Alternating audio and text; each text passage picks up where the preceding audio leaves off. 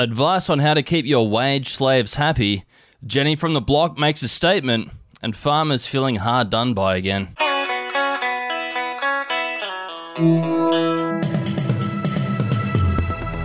Hello, it's Effie Bateman, and this is your Daily Batuta for Thursday, the 20th of October. And making news today, a financial advice column from our financial reporter with the headline, Fun Lifestyle Perks you can offer your disgruntled staff instead of paying them better. Yes, with significant shortages of skilled labour across the country, today's best employers are going above and beyond to retain their staff.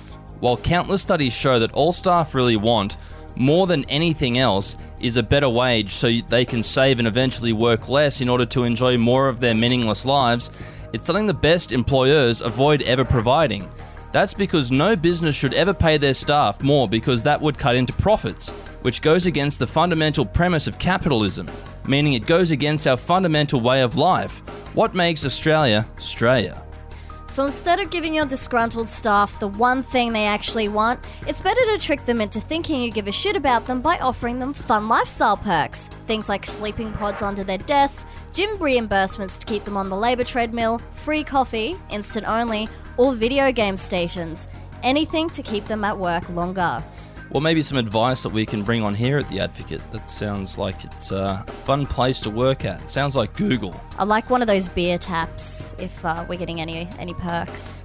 Well, you might get a ping pong table, and if you do get a beer tap, it'll probably be something rank like Brooklyn Bitter. And from one corporate jungle to another, next up we have the headline, Local girl lets colleagues know that she's still Jenny from the block, blending Air Force Ones with fitted blazer.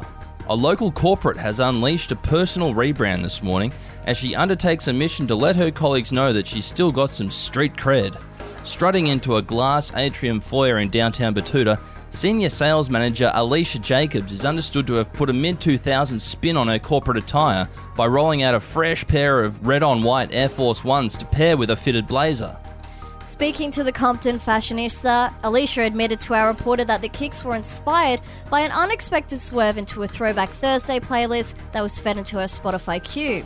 She said, somehow Dilemma by Nelly and Kelly Rowland got served in my daily mix, and before you know it, I was listening to that entire Nellyville album.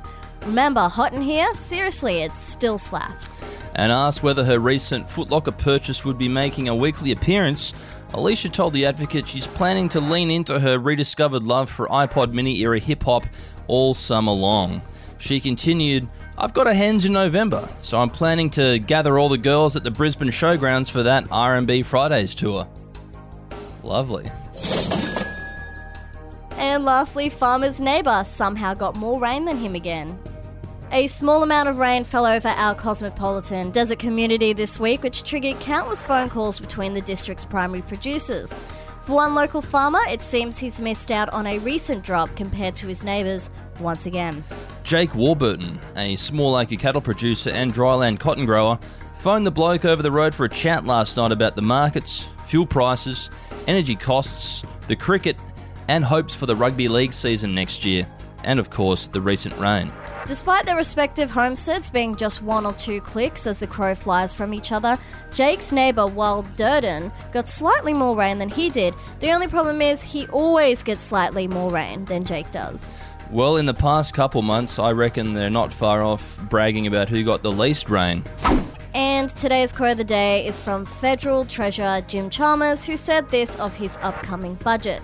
Our predecessors more or less booby-trapped the budget with a bunch of spending, some billions of dollars in spending, which is unavoidable and which we've had to find room for.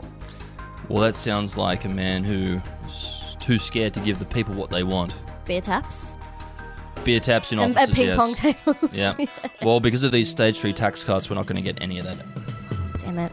Anyway, that's what's making news for today. See you later. Ciao.